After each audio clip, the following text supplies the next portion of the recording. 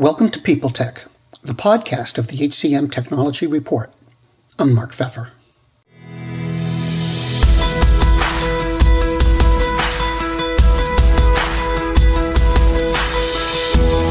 My guest today is Raphael Crawford-Marks, the founder and CEO of Bonusly. With the labor market being as crazy as it is, engaging workers so they feel as if they're a part of something special has become a high priority for employers. That's the space Bonusly plays in.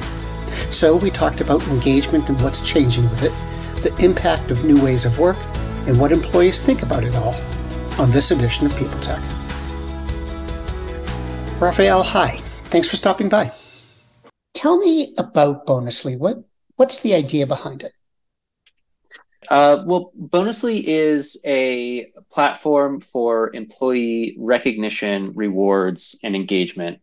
And what we do is we help companies build a culture of appreciation in their company, because a lack of appreciation is the number one reason why employees quit. And having your top performers leave your company is something that no company can afford to allow to happen. And so Bonusly is the software solution that allows companies to create the environment in which they can attract, retain, and develop their top performers. Now, it seems to me that, broadly speaking anyway, this is really about engagement. And engagement hasn't been talked about, I don't think, for like 20 years. It's been talked about for maybe 8 or 10. So what have you learned about engagement since you started the company? Yeah, well, one thing I've learned is that oftentimes people are talking about different things when they talk about engagement. And so what I like to start with is level setting, that engagement is the sort of collection of feelings that an employee has about their work. And this is a complex thing, right? It's about how you feel about your colleagues. It's about how you feel about the work that you do. It's about how you feel about the mission and vision of your employer. It's about how you feel about the employer's sort of policies towards employees. But if you take all that together and sort of do a summation of all of that, that is what employee engagement seeks to measure, is the overall set of feelings that an employee has about their work. Did COVID change that? I mean, it seems like when everybody was in the office, there was one way to build the relationships and develop a sense of engagement. And now everyone's scattered. Most people are scattered. Is that true? And what other impact? COVID changed a lot. I think employee engagement was of critical importance before COVID. And what happened was the fact that COVID shifted an enormous number of workers towards hybrid or fully remote work took away from employers a sort of unacknowledged tool that helped them get some additional engagement or a boost to engagement sort of for free, which was in-person interaction. Humans are social creatures. We want to interact with our colleagues, and it's just hard, if not impossible, to have the kind of trust and relationship building interactions that humans crave through a Zoom call. But it's pretty easy to do it if you're co-located with someone and you happen to have lunch with them or happen to bump into them when you're both riding the same bus to work or something like that. So what COVID did was take away all of these sort of spontaneous and organic and unplanned things that boosted engagement. And now employers don't have that tool in their toolkit, especially if they have a great number of workers who are hybrid or remote. And so they have to be much more intentional about creating an environment that supports employee engagement. Do you think most employers realize that? I mean, are they really working to bend their approach to engagement to reflect the new workforce? I think most employers understand the importance or they understand the value of having a great person or great people on their team. Most employers have seen the really remarkable sort of disproportionate benefits that come from having a really great performer who is putting forth a lot of discretionary effort towards doing their job really well. Because it doesn't just it's not just their individual output that is high, but they act as someone who sort of lifts the output of everyone around them. And if you have a number of people who are engaged, then the output of the entire organization goes up. So I think most employers have seen that, but we are also sort of in a place where employers need to be sort of retrained out of an old mindset. And that mindset is that basically since the dawn of office work, maybe before, uh, corporations viewed employees as coin operated machines, right? If we want you to do something, we will give you a financial incentive to do it, and that should suffice.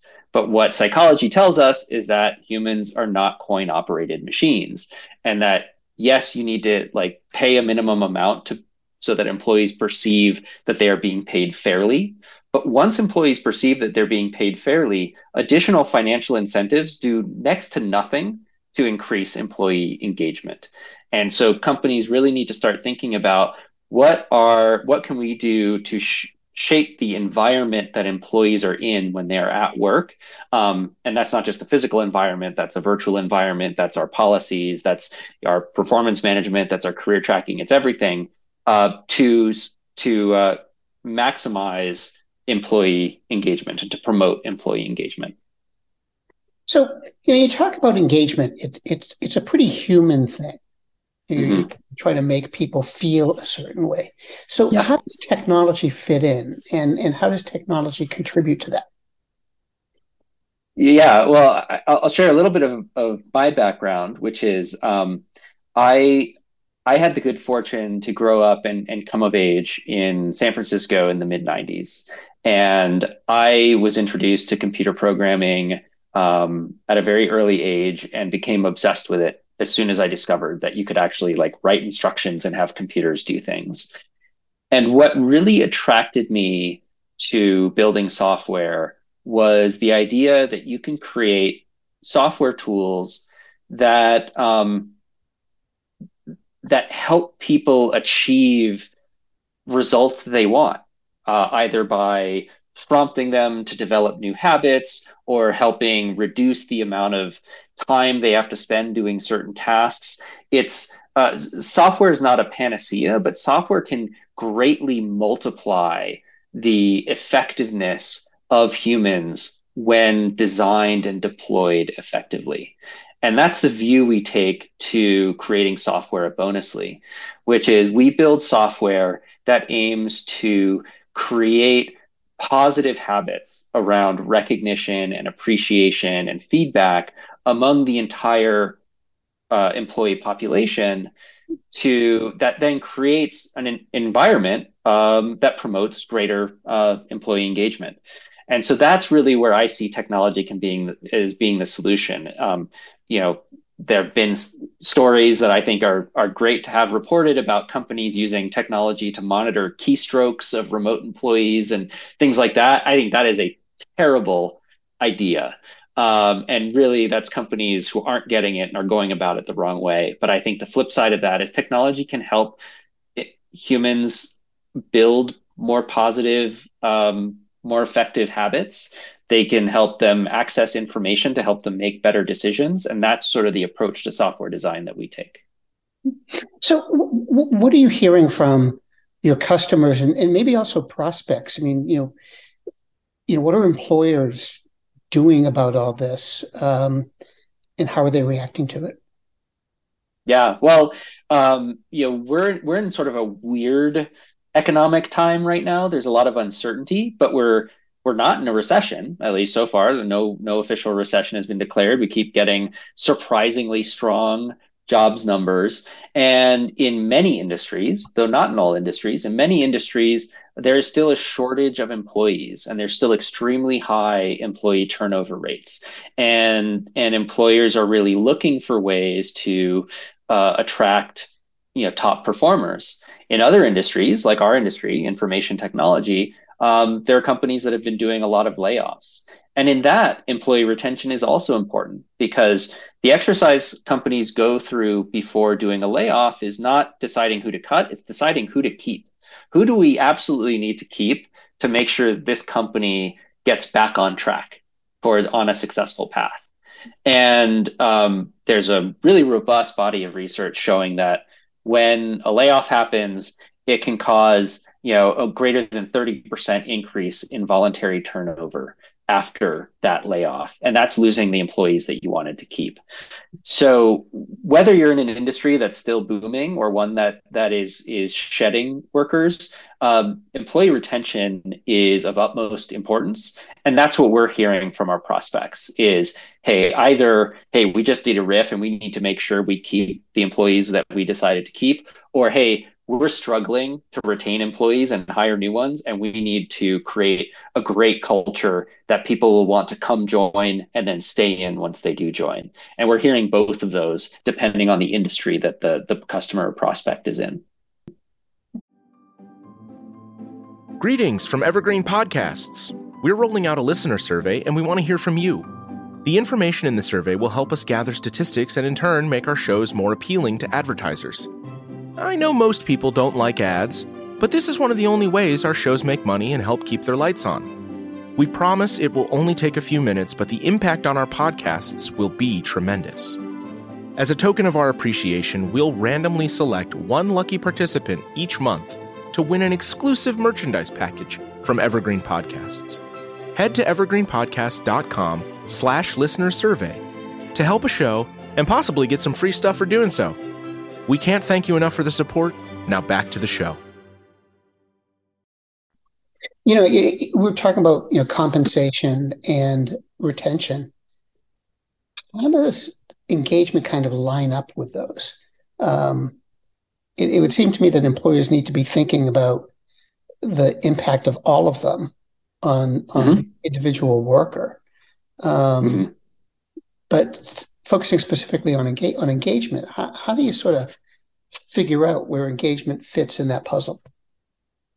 Yeah, I think about it in terms of there's certain factors that employers need to think of that are what we would call hygiene factors. And so these are things that you have to do, because if you don't do them, you're gonna fail, right?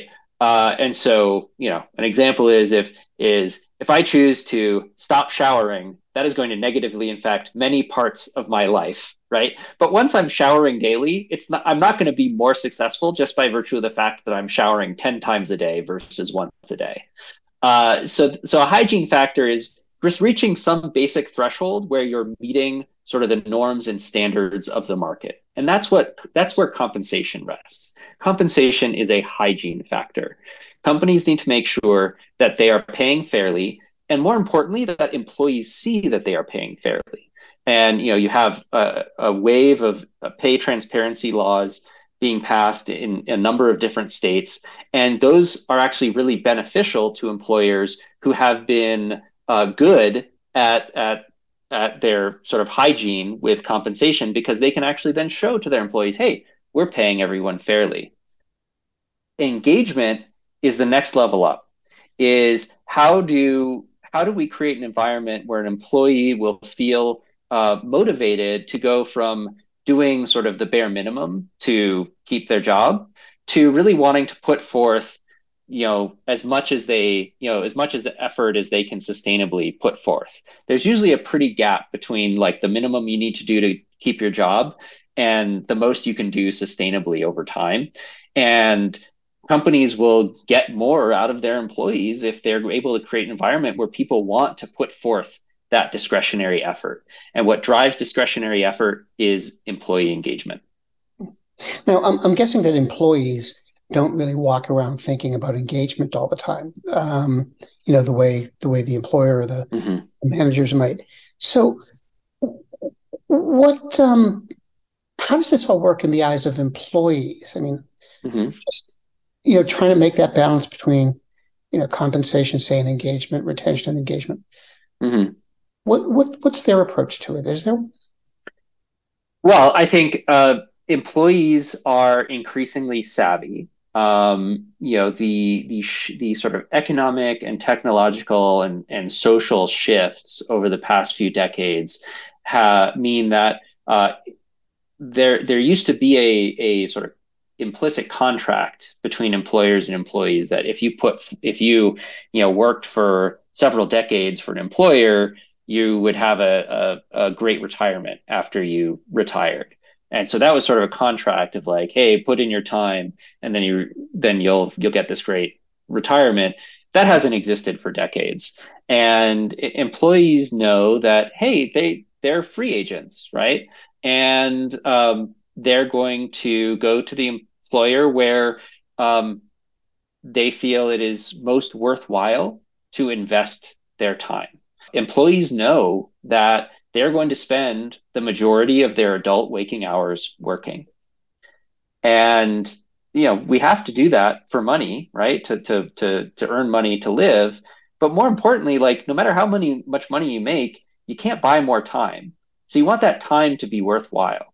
And employees are going to be thinking about, okay, where is it worthwhile for me to be spending my time? And they have choices of where to go. And the more skilled they are, the more choices they have of where to go. And so that, I think, is how employees are thinking about it.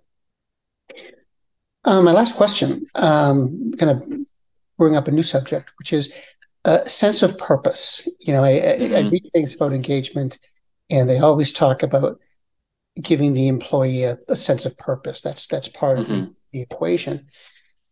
But that's not really the kind of thing you can have meetings about, is it? I mean, how do you sort of make that work? Yeah, so I think a sense of purpose is derived from believing that your work has meaning outside of it just being what you were asked to do. You were asked to produce some result or some output, and so you're doing it and you're going to get money for it. A sense of purpose is derived from like, hey, this work I've done matters in some way. And there are different ways to build up a sense of purpose among your employees. I think one critically important way is by having a very clear and memorable and motivating company vision. What is the future state that you are working to bring about? We recently did this with Bonusly. I said, hey, show me by hands, how many of you have ever felt unappreciated at work? 100% of hands shot up. Said, how many of you put forth less discretionary effort because of that? 100% of hands stayed up. How many of you have left a job because you felt underappreciated? And about 70% of the hands stayed up. That is representative of how most employees experience work these days. And so I said, Bonusly's vision, right? And this is our vision that all employees are motivated by, is to work towards a future in which nobody's hands stay up when I ask those questions. That is a big aspirational vision. We're not going to achieve that in our lifetime, but we can make a big, meaningful change in many people's lives by working towards that. And that is one way to provide purpose to employees. Another way to provide purpose is by connecting employees to each other so they can see how their work helps other employees do work or perform better, right? Showing the impact that employees' work has on each other or on customers, and bringing employees, even non-frontline employees, closer to the customer base to see the impact that they have on their customers. That's another way to improve or promote a sense of purpose. Well, Raphael, thanks very much for taking the time to talk today. It was great to meet you. Great to meet you as well. Thanks for having me.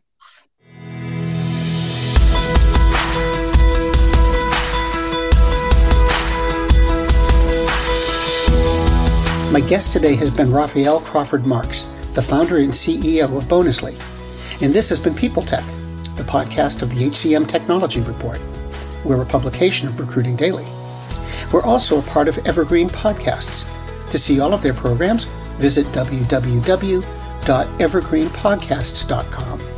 And to keep up with HR technology, visit the HCM Technology Report every day. We're the most trusted source of news in the HR tech industry. Find us at www.hcmtechnologyreport.com. I'm Mark Pfeffer.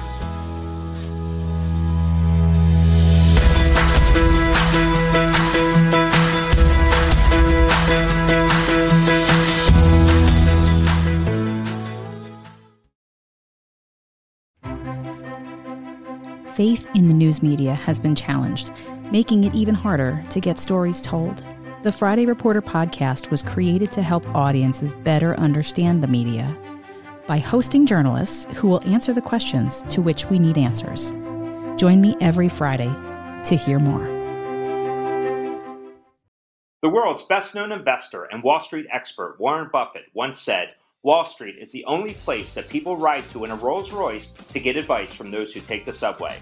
Mr. Buffett's quote is remarkably accurate, but how many people would rather receive advice from him than someone simply guessing? Welcome to Buy, Hold, Sell, your single source for Wall Street knowledge and profitable guidance. Please join me, Todd Schoenberger, and fellow trader Tobin Smith, as well as host Veronica Dudo, for a podcast known to move the needle for investors. Tobin and I are seasoned Wall Street executives with deep investment experience, and we are prepared to share our advice to those who choose to listen. Download Buy, Hold, Sell today on the Evergreen Podcast Network or your favorite podcast channel.